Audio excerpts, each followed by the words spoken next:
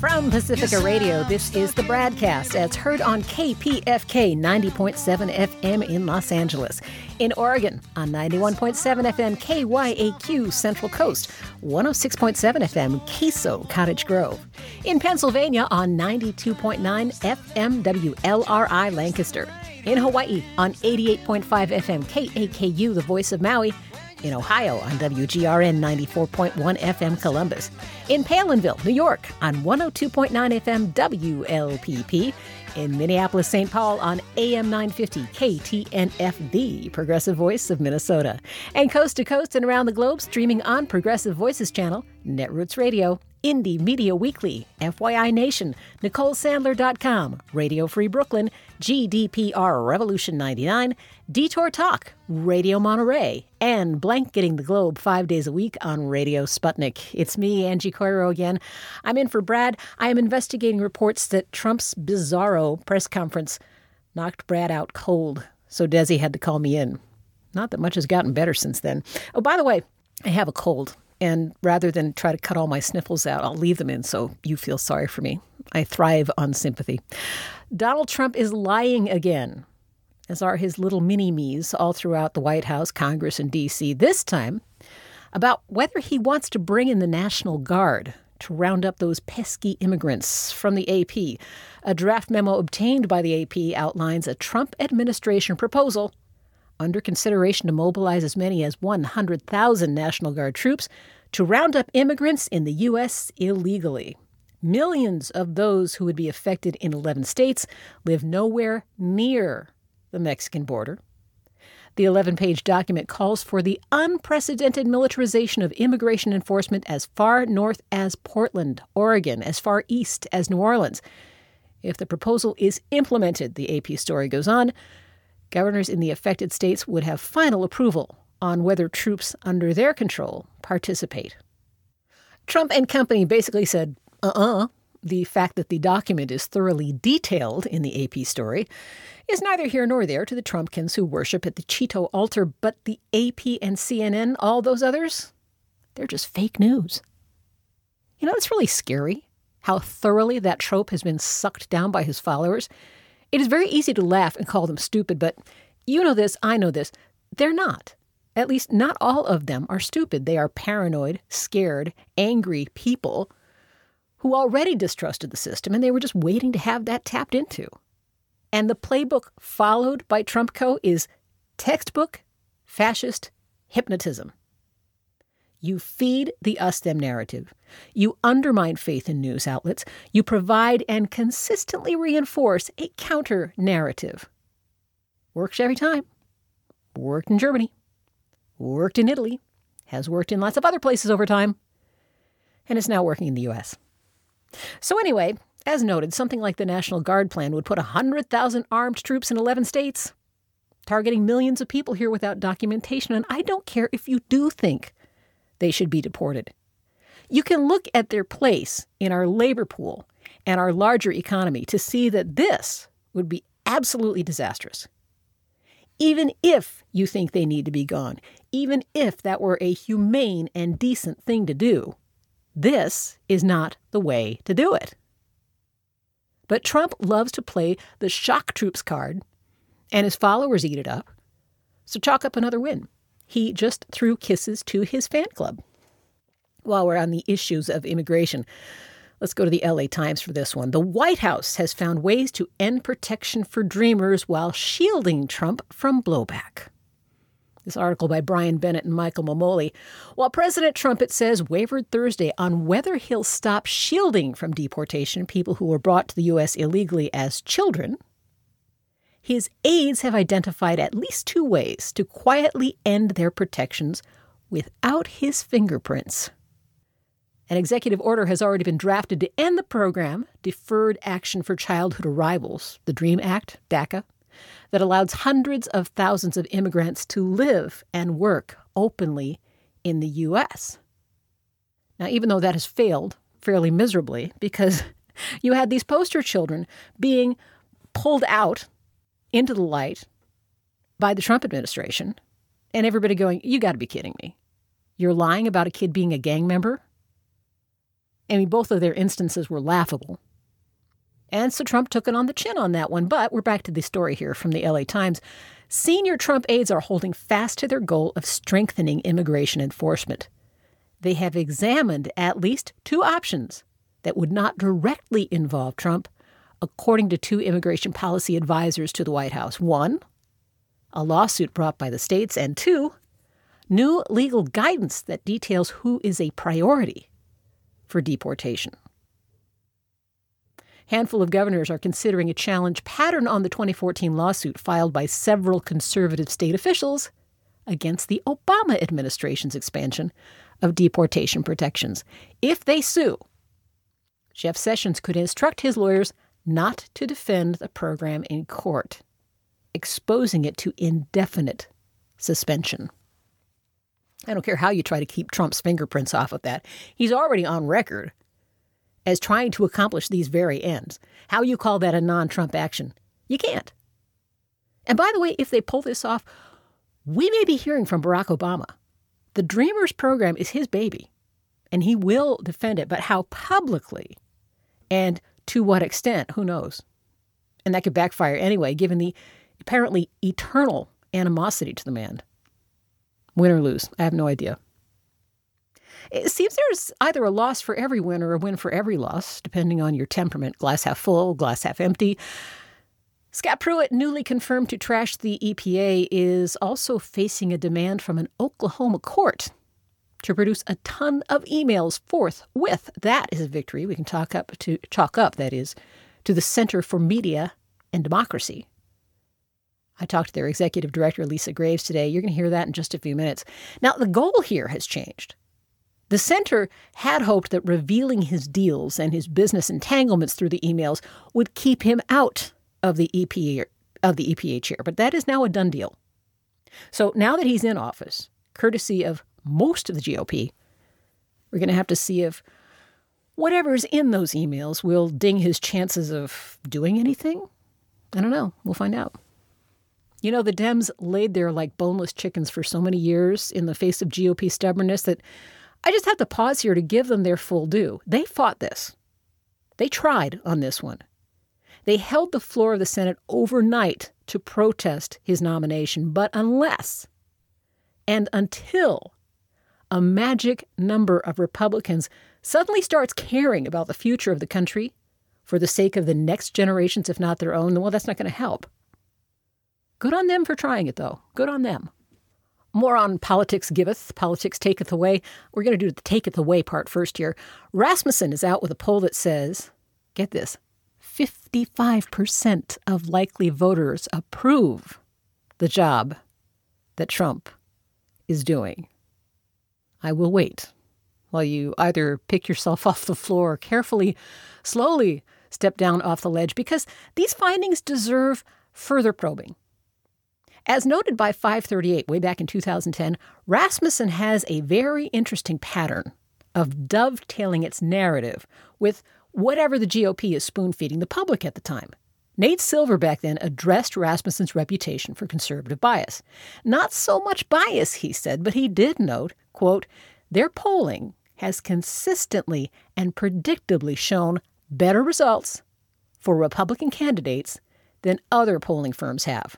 But such house effects can emerge from legitimate differences of opinion about how to model the electorate.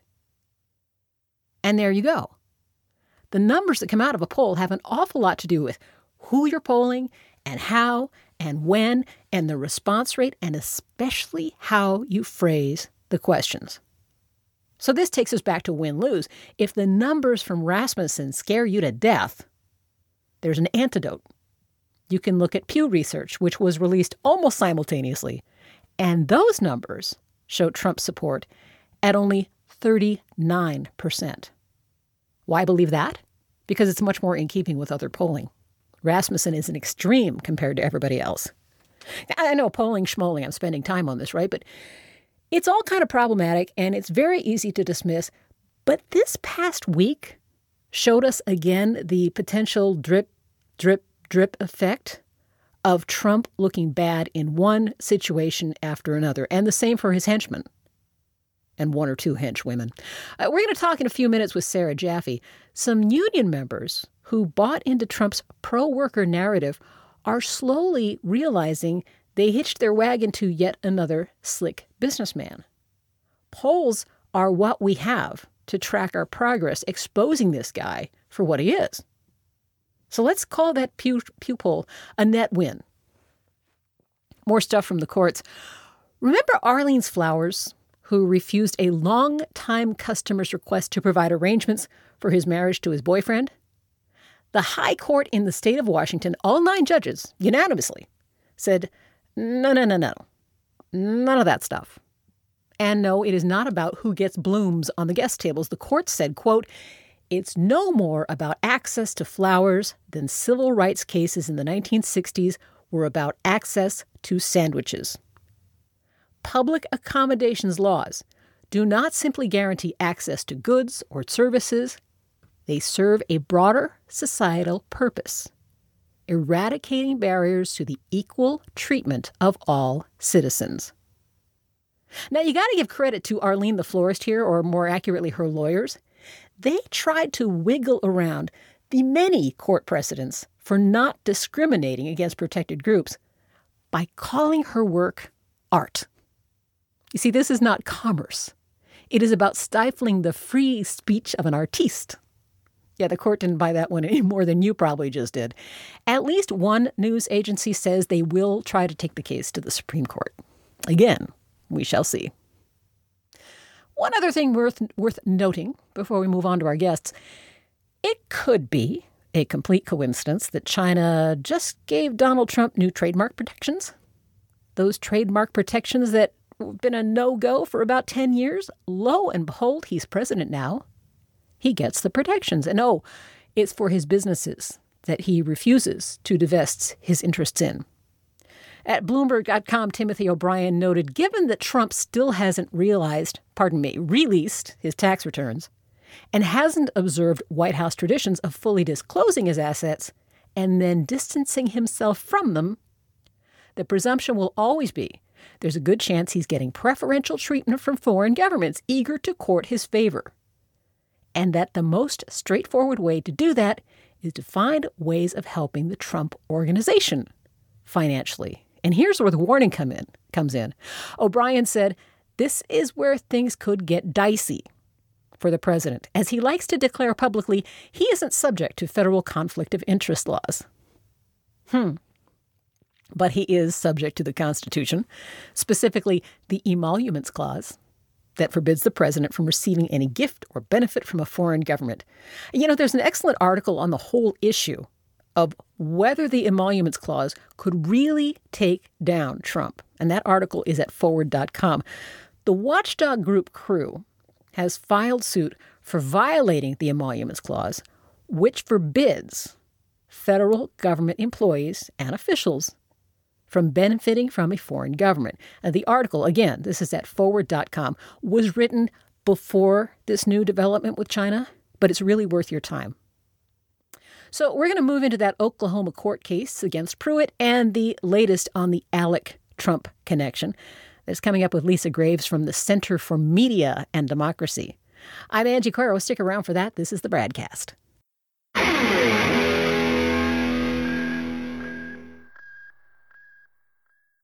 Hey, this is Brad. Given the outcome of the 2016 election, we really need your support now more than ever. Progressive media outlets have been under attack for years, even during supposedly progressive administrations. We are now facing a whole new world and real alternatives to the mainstream corporate media. The folks who got it all wrong from the jump must be able to continue the fight for all of us. This is not a drill. It never was. Please consider a donation to our work here on the BradCast by stopping by bradblog.com/donate to help out however you can. A monthly pledge is greatly appreciated, but anything you can share will keep us going. That's bradblog.com/donate. And please consider supporting whichever progressive media outlet is serving you. Most, just like us, do not receive corporate or political support. We all need your support to keep up the resistance, now more than ever. From Desi Doyen and myself, thank you.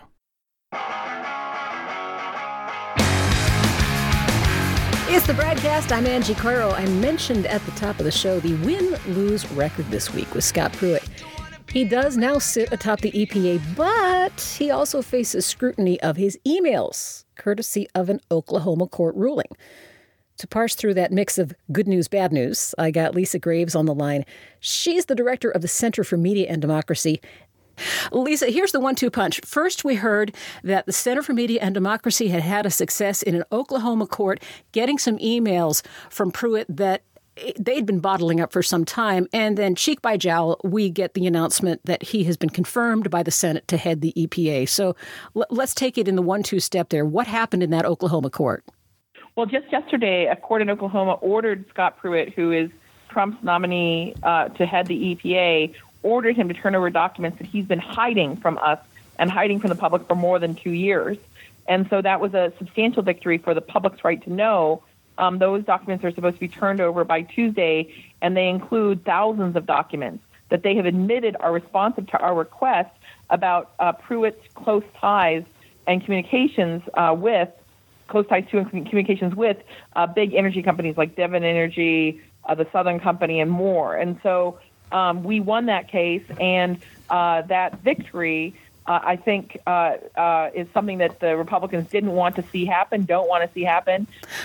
So, Lisa, as we see from an article from CNBC and from information from your own group, Pruitt's office has released a mere handful of documents from over 1,000 that have been requested. What's the situation with what information might be in the remaining emails now? Best case scenario, is there something in here that can unseat him? Is there something in here that can make even the Republicans look askance at him or get him out of office? Well, the Republicans have already voted to confirm him, and so the only way to get rid of him is for him to resign or for him to be impeached. However, we think these documents will make clear the historical record of his deep ties to industry and will allow the American people to help hold him accountable if and when he works to try to reward those same corporations that he's been soliciting money from and helping in their litigation from his new post as the public head of the EPA. And so there are thousands of documents he hasn't turned over, and we know, in fact, that some of them that were omitted were actually previously revealed to the New York Times. And so he's hiding a lot. It's thousands of documents. This is just in the first batch. We actually made 9 separate requests, and they have only responded with 400 emails, a little over 400 emails out of the thousands of responsive documents. And so they have a lot to hide, and that's one of the reasons I think that the Republicans were so eager to try to ram him through the Senate after they dragged their feet on so many Obama nominees. They were eager to try to get this man confirmed before the public could see how much he was really up to, how close in hand in glove he was working with industry to combat the interests of the public in a cleaner environment, in addressing climate change and more. Is there anything that we can look at in the vote to confirm Pruitt that we can see any leanings from Republicans around the edge, that they're starting to be disgruntled with all the hiding and all the secrets? Every once in a while in the news, we'll hear about a Republican who stands up and says, if not overtly, this ain't right, at least say, I have questions, I have concerns. Are you seeing any of that reflected in what just happened? Well, in this instance, we know that Senator Susan Collins of Maine voted no. She was the only Republican who had the guts to vote no. And on the other side, Senator Manchin of West Virginia and Senator Heidi Heitkamp were her Democrats who voted for Pruitt. And so what you see is a close relationship developing between Joe Manchin and Trump. He was just at the White House, I think, today on some other measure regarding coal. And so the Trump administration and the Trump campaign has sought to exploit the downturn of usage of coal in this country and globally, in part because of the concerns about climate change. They've tried to exploit the change in that industry to try to, gin up support for Trump. And Trump did win West Virginia by a substantial number. However, what they're not telling those miners, what they're not telling their families, is that the energy of the future is clean energy. And there's so much we could do in this country if there were tremendous investment in clean energy to be part of that future, the future economy right now, to join the future economy right now. But instead, what they're doing is they're exploiting the fears of miners who in many instances have been screwed over by some of these same coal companies trying to dodge them on pensions and health care and more. Those same companies are some of the same companies that are backing this Republican majority in Congress. And so, I think that those miners have been deceived. They've been sold a bill of goods by Trump. And I think it's unfortunate that some of the, two Democratic senators, Senator Heitkamp and Senator Manchin, are so willing to go along with the Trump agenda. However, I do think that there's some sign for hope on other fronts, which is to say, I am appreciative of Senator McCain and Senator Lindsey Graham for standing up and speaking out about the situation with Russia and Trump, and also we heard from Roy Blount from Missouri speaking out, and so I think there's increasing worry about Trump. But when it comes to this agenda of the fossil fuel industry, unfortunately, the Republican Party and Donald Trump, share a common benefactor, and that is the big fossil fuel industry that has made a fortune, an absolute fortune, historic financial returns for oil companies, for example, and those companies are poised to exploit this administration and this Congress. And the State Department, being headed by Exxon, is just the Exxon former CEO is just an appalling development. So. If there's anything that you could say about this administration that seems crystal clear, it's that they are absolutely in bed with the oil industry, and that means bad news for the American public.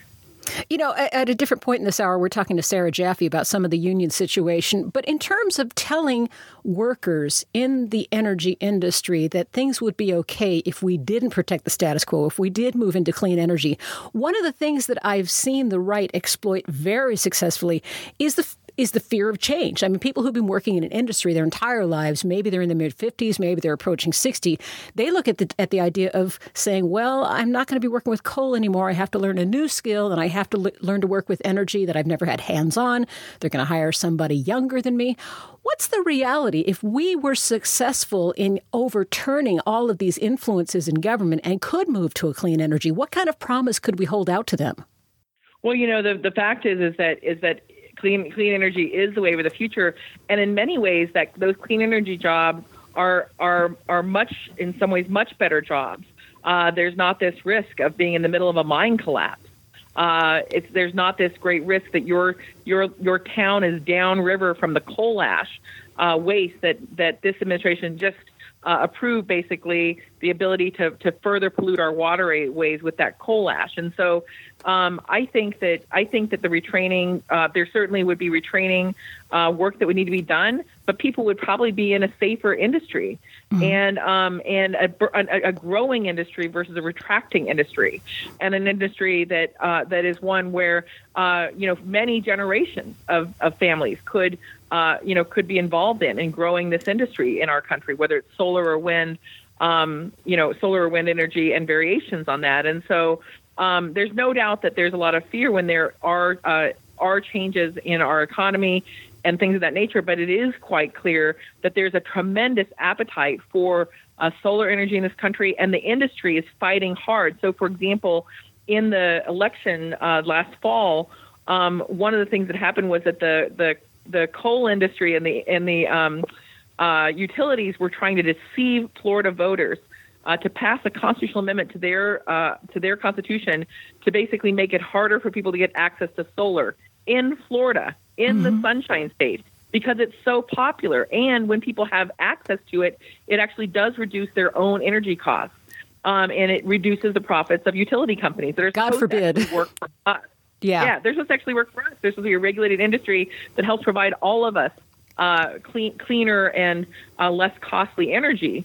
And so these big industries like the coal industry are really clinging hard to try to maximize their own profits at the expense of our economy, at the expense of clean energy, and at the expense even in states like Arizona and Florida of people who have ample, massive access to sunshine year-round. To make it harder for those Americans to get access to solar energy is ridiculous. God, that's so sad.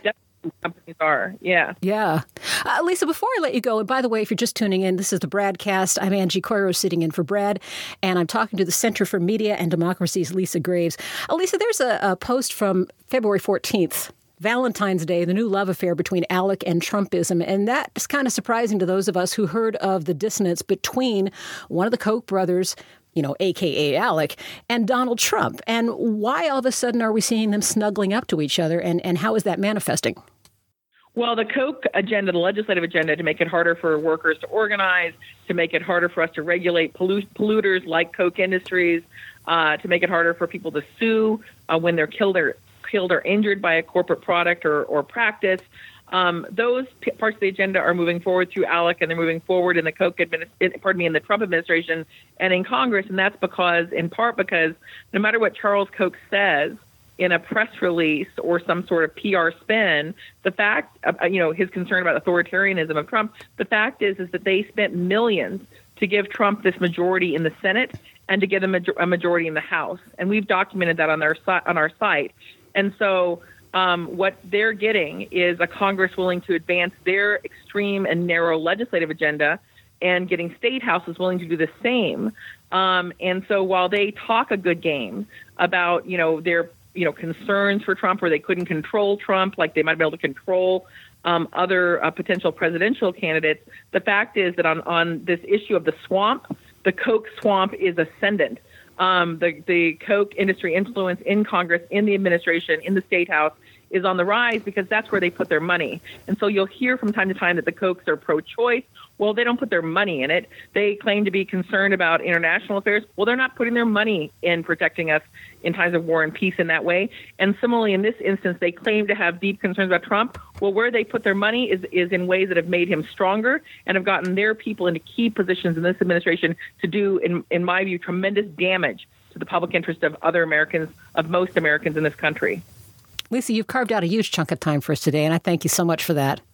Oh, Angie, thank you so much for having me on. I appreciate it. Happy to be on anytime. And we've got a new site, exposedbycmd.org, where we're housing the documents that we are releasing about Pruitt, and where we're going to need people's help to get the word out as this guy takes power at the EPA. Oh, brilliant. And that is, by the way, for anybody who missed it, if you just go to Twitter and look for @PRWatch, you're going to find that on Twitter, and it's the Center for Media and Democracy. Lisa, you rock. We'll talk to you later. Thanks so much, Angie. Thanks. Lisa Graves. By the way, while we're on the topic of coal, check out an article here from the LA Times. Trump promised a coal renaissance, but keeping open this Arizona plant will test his resolve. This is right on point with what I was talking to Lisa about. This impending closure on Navajo Nation territory of a plant, as described here in the LA Times, a hulking coal plant that's been the workhouse of the struggling local economy for decades. The news of closing that came like a punch to the gut. The impending closure, as the Times says, also highlights the limitations of Trump's blueprint for saving coal, as none of the easy solutions, cutting environmental regulations, would be enough to rescue the Navajo generating station. Now that is failing. This is so ironic. This is failing due to free market competition from natural gas. More on the plant itself, the Times notes that it's the largest, most environmentally disruptive coal plant in all of the western United States. If the switch is turned off, it says, as planned in 2019, the Navajo Nation will lose more than a third of its yearly revenue. Sovereign tribe located on land inside the borders is threatened with even greater financial peril. It gets 80% of its money from royalties related to the coal operation. Look at all the stakeholders in this story. We have the native tribes, who normally are faced with environmental damage at the hands of the federal government. And here we have a case, obviously, where environmental damage being dealt with is going to imperil their very being.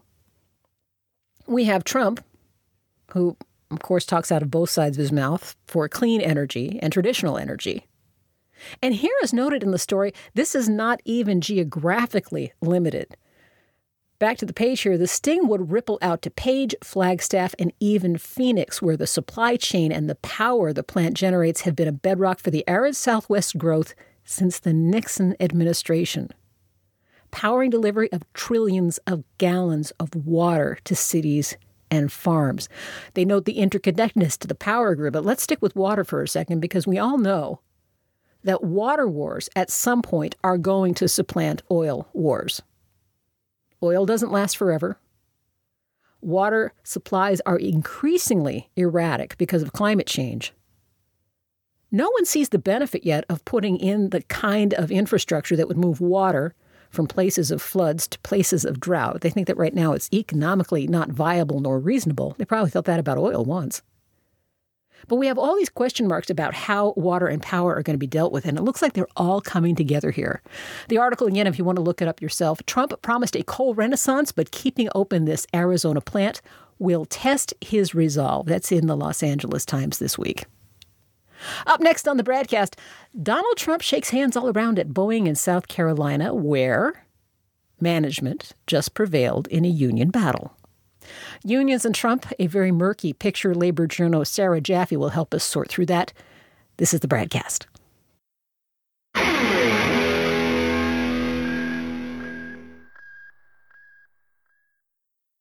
Hi, this is Desi Doyen from the Green News Report and the BradCast. What the public hears on the public airwaves matters. At the BradCast, we do our best to bring you accurate news and analysis on the issues that actually matter, and we do it all independently, without corporate or political influence. But we can't do it without you, now more than ever. Please help us stay on your public airwaves by going to bradblog.com/donate to help keep us going. That's bradblog.com/donate. And thanks.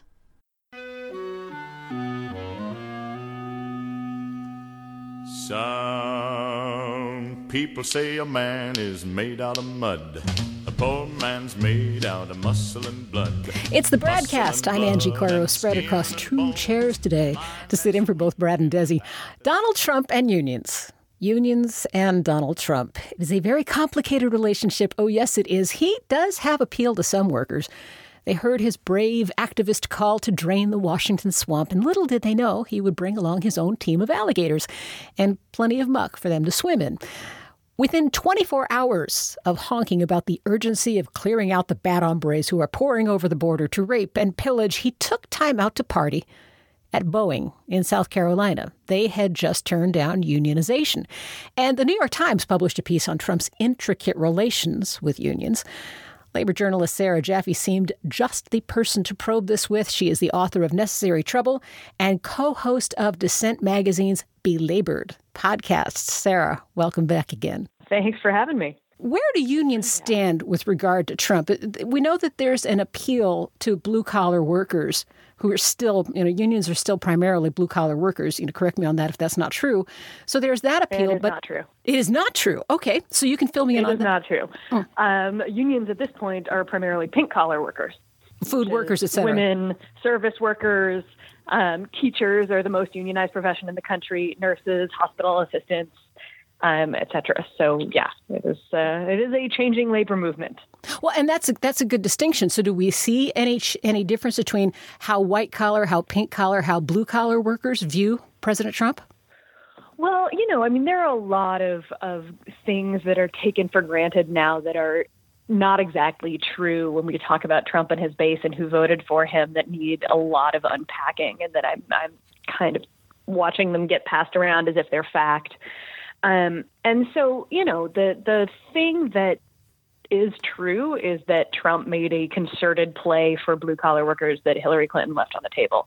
Mm-hmm. That is certainly true. It is not true that was really the base of his support. The base of his support was more typical Republican, small business owners and the like that normally vote Republican, and obviously the very wealthy who tend to vote Republican.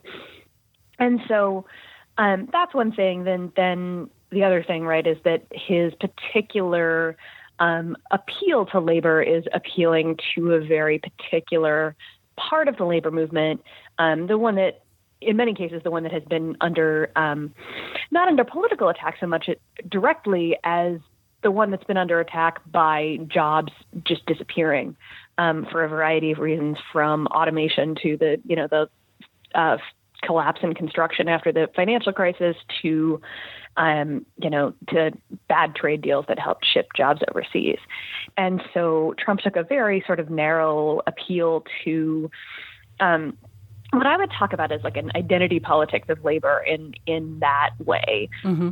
To try to pull away some union voters. And he got a larger percentage of union households than I think a Republican since Ronald Reagan. Hillary Clinton got the smallest percentage of union households for a Democratic candidate in quite a long time. And so it's worth talking about that Trump has tried to appeal to labor, but it's also worth unpacking the ways that happened. Mm-hmm. Well, it's interesting that, granted the events this week, there's a piece from Marketplace that aired over a week ago, and it was talking about how many EPA employees had joined the union. And they were sparked by fear of what Trump was doing in their venue of work. And, obviously all bets are off now that we've got Pruitt in. But it's interesting to see who's motivated to move toward a union because of Trump. Yeah, and I think that's been happening in a variety of fields, right? And it's also, it kind of makes me want to shake my head a little bit because, come on, guys.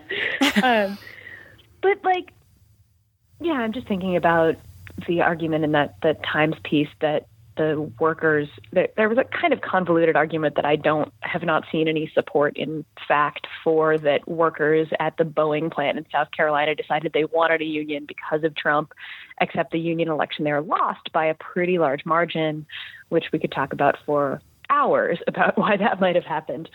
But,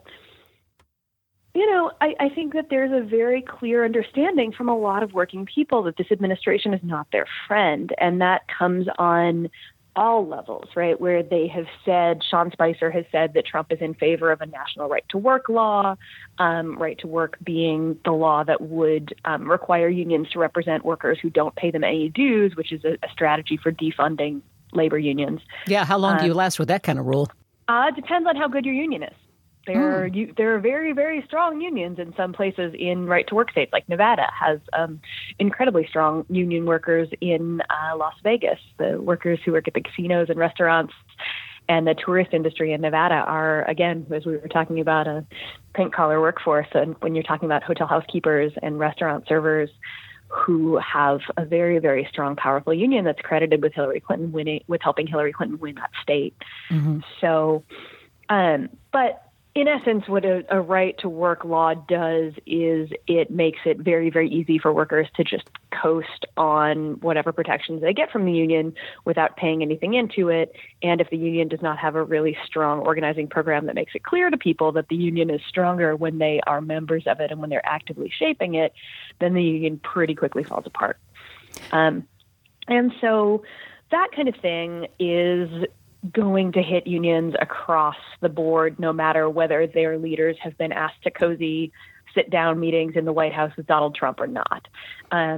In one of those cozy sit-down meetings with building trades leaders, Trump was sort of equivocal on whether he would completely destroy prevailing wage laws that set wages and working conditions for workers on government-sponsored projects, things like that.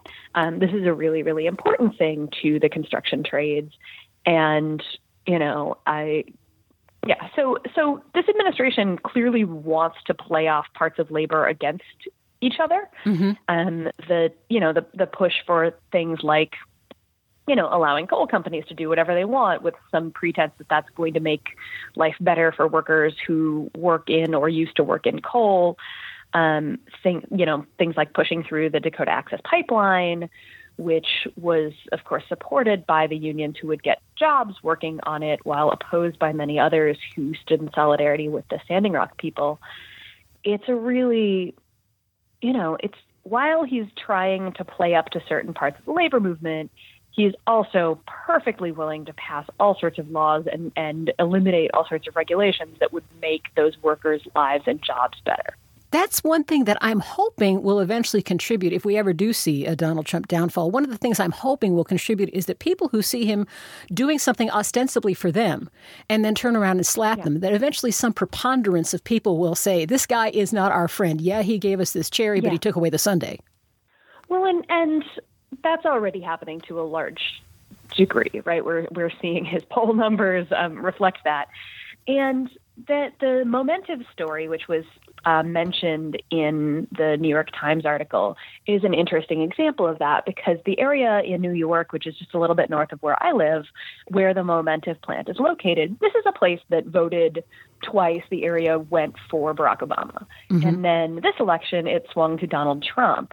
And the leader of the union local that represents the workers at the Momentive plant, who were on strike for 100 days and just came off of it last week, said that about 40% of the workers at his plant voted for Trump. And so some of those workers were then saying, while they were standing over a burn barrel on Christmas on the picket line, Trump said he wanted to make America great again and bring good jobs back. Well, this company wants to, destroy our health care and make us give back all sorts of pay benefits and working conditions benefits that we've won over years of collective bargaining. And so, one of the most interesting things about the Momentive story is that Momentive used to be part of GE. It was spun off, and it was bought when it was spun off by a consortium of hedge fund managers and private equity folks, one of whom was John Schwartzman, who is Donald Trump's quote unquote jobs advisor. Mm-hmm. So when they again, had a very particular angle on this. It was not just like, hey, Trump, help us get better jobs, which is one thing that he did in fact promise to do. But hey, you're cozying up to this guy and literally getting on your private jet and flying to Mar-a-Lago with this guy who is, whose entire business model depends on buying companies, stripping them down for parts, forcing concessions out of the workforce, and then selling them at some sort of profit. This guy is your jobs advisor? Come on. Yeah. And so, some of the guys who work at Momentive still were saying, we think Donald Trump's going to do the right thing. But they were also saying, hey, you have a very good opportunity to do the right thing right here by us. Yes. Yeah. You're listening to Sarah Jaffe on the BradCast. I'm Angie Coiro, sitting in for Brad today. You might want to check out her book, very good, called Necessary Trouble, Americans in Revolt. I want to backtrack to Boeing, Sarah, because I know you said earlier that we could spend hours on this topic, but can you give us hours? Yeah, exactly. But what happened there was that the union was voted down, and then we see Trump doing a victory dance there. Can you give us a thumbnail sketch of what went down and what will continue to matter there? I mean, what went down was that it seems like the union didn't really do the legwork to make sure before calling for an election that it was actually going to win the election. And so union organizers will try to have 80 or 90% commitment from the workers before filing for an election, because they know that that's going to go away, because they know as soon as they file for an election, the boss is going to start calling in the expensive anti-union consultants and having captive audience meetings and threatening all sorts of things, which is all perfectly legal, by the way, even before Donald Trump, although they often skirt the line of what is and is not legal, these consultants.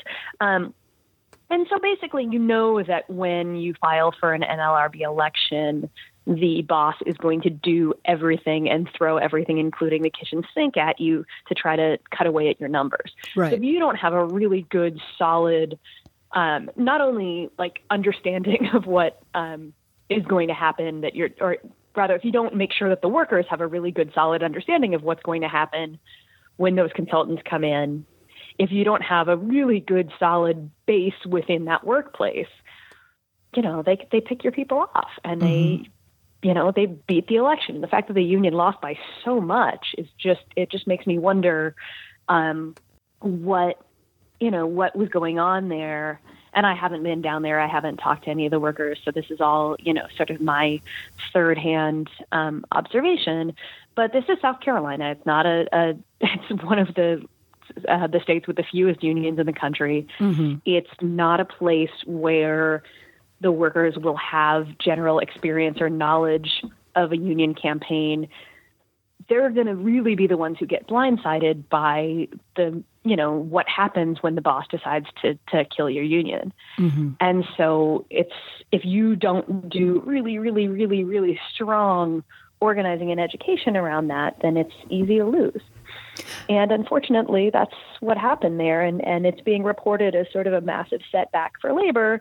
And I don't think that that's true, because I don't think that we should put that much emphasis on any one union election, because because the workers, for instance, at the Smithfield pork processing plants in North Carolina, won a union in the face of incredible odds not that long ago. That didn't spark a wave of union organizing across the South either, and there's no evidence that winning at Boeing would have done anything other than, be a sort of things I can't say on the radio directed at Nikki Haley on her way out the door to the UN.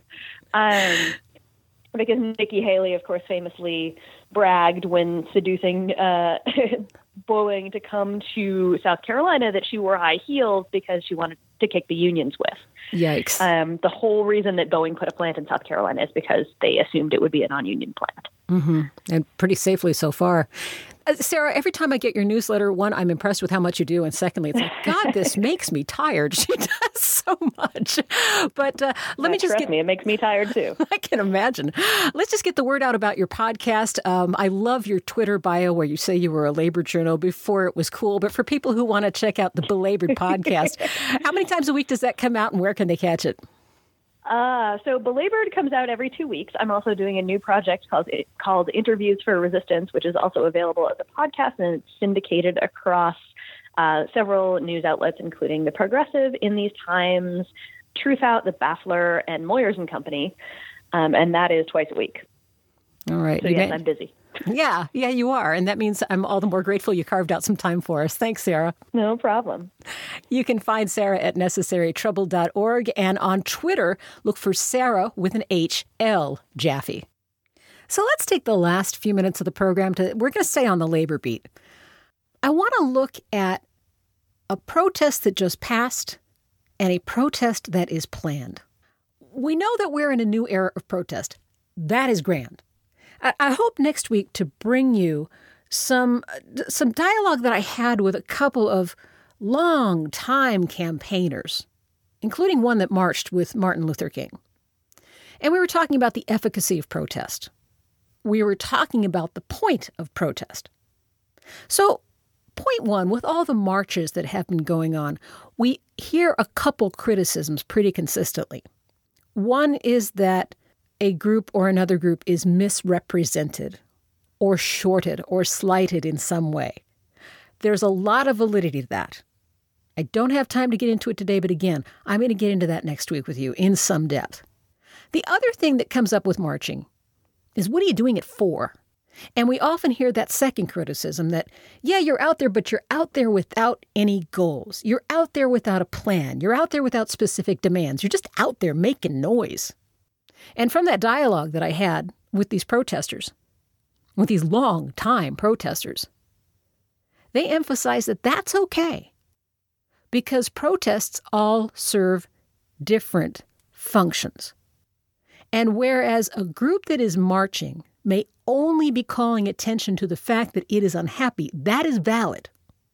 As the man who marched for civil rights said back in the 1960s, he didn't know how to draft laws for equality under the law.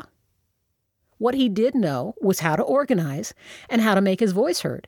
So he left drafting the laws to the NAACP, and he took on the job of getting out there and making his voice heard, of keeping the topics alive. So as we look at all the different marches and protests that we see, I think it is critical to take in and consider all the criticisms about those. It's also important just to keep them up.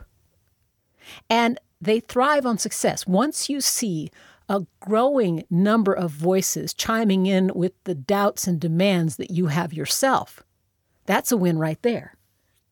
So from there, let's go to Day Without an Immigrant. That was nationwide. Day Without an Immigrant was about displaying to people exactly what life would look like in the United States without people in various positions, from field workers to busboys to waiters to accountants to CEOs, and everything in between. And whether you're talking about people who are here legally or not, you're talking about an inherent part of our system, gears in the works that help us have the days that we're so used to having.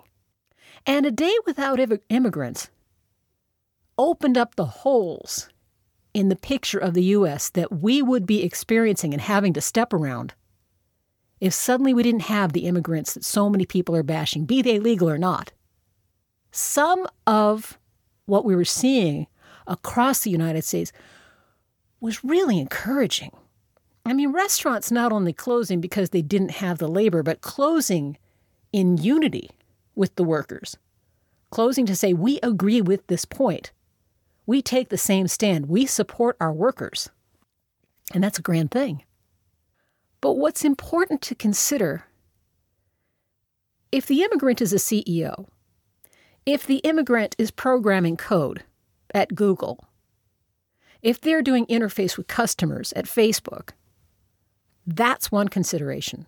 They take a day off, they're okay. The people who really sacrificed, are those who took a day off to whom it meant a real dent in pay. Now, CNN.com talked to the owner of the Little Red Fox restaurant in Washington, D.C. And Matt Carr, it says, had no problem letting his immigrant employees strike, even though they're vital to his business. But before those workers went on strike, they made sure business was taken care of. They worked double time. He said he appreciated the dedication of his employees. He let them work double time. He let them garner not only the extra pay, presumably, but to get the work done in advance. Everybody wins. Not all the employers did that. Not all the employers were in a position to do that. So when we talk about these days of strike, when we talk about these days of protest, when we talk about pointing up the gulfs in American life, we need to be aware exactly what it is that we're asking of people. That's not just in retrospect. Coming up next month, there's a women's march in Washington, and they're planning a Day Without a Woman strike. Women, just like immigrants, fill all kinds of positions across the economic spectrum. They are valuable in so many ways, so many places, so many roles, and just like immigrant workers, some of them will take a serious fiscal hit, or perhaps even endanger their jobs if they take a day off. There may be some provisions being considered for women who are in that position. If there are, I have not heard of them. The Washington Post says the terms of the strike, how it would work, are unclear. Organizers said they're sharing more information and actions over the coming weeks. And what I am looking for, and what I hope I'm not the only voice looking for, is some kind of cover, some kind of allocation for people to whom it is a big deal to take a day off of work. It is a big deal to take that cut in pay. It is a big deal to endanger their livelihood, either by taking that pay cut or being told not to come back, not to bother. It's like so many other things in our activist ecosystem. It's easy, as it is in any other walk of life, to lose sight of someone else's reality. We can go out and feel good and be a woman at the march or a woman participating in a Day Without Women. But we can't just do that as individuals. We have to look across the spectrum and see who is sacrificing what to do that. Example. I'm not endorsing this per se. I'm throwing out an idea. For example, if you're going to participate in the strike and you can afford to do so, you toss $20 in the pot for a recovery fund for women who can't. You're sitting it out for whatever reason. You can't make it. You can't take time off of work, but you can afford to throw in $10 in the pot to cover the women who cannot afford to take that time off. It's just like a strike fund. Unions from very early on created strike funds so that people working in plants, people working underground digging out coal, had some coverage because the fiscal reality was it made a difference not to go to work whether they could feed their kids. The scenes around it may have changed, but that has not changed. Striking is noble. I'm glad we're seeing it organized. I'm glad that the idea of unity around labor has not dissolved. In fact, you could argue it's undergoing a renaissance. But just like back then, there are mouths to feed. There are mortgages to pay. There's rent to pay. Here in the San Francisco Bay Area, you have to have 3 full-time minimum wage jobs to even have a roof over your head. Can we say to those people that if you take a day without a woman strike, we'll cover the gas in your car. We'll cover your kids' dinner that night. It's a small thing, but it accomplishes 2 different goals. One is it increases the number of people who feel heard and feel they can participate in the strike. And secondly, it reminds those of us who may be so fortunate as to do this, filled with fervor and filled with a sense of rightness and filled with patriotism, but perhaps, with a little bit of a blind spot that not all of us are so lucky. It underlines for us that that is the reality we're acknowledging and one of the truisms that we're fighting over, so that everyone has a secure life. So kudos to everyone who took a day off for a day without immigrants. Kudos to all the owners of all the companies, large and small, who allocated for that and supported that. Kudos to those who are putting together the Day Without a Woman and the March for Women. Think ahead and try to include and acknowledge everyone on an equal financial footing, no matter how you have to do it. Those are my thoughts. Brad Friedman and Desi are going to be coming on back for the next show. I will be with you again a little bit more next week, and I'm very much appreciating that. Until then, good luck, world.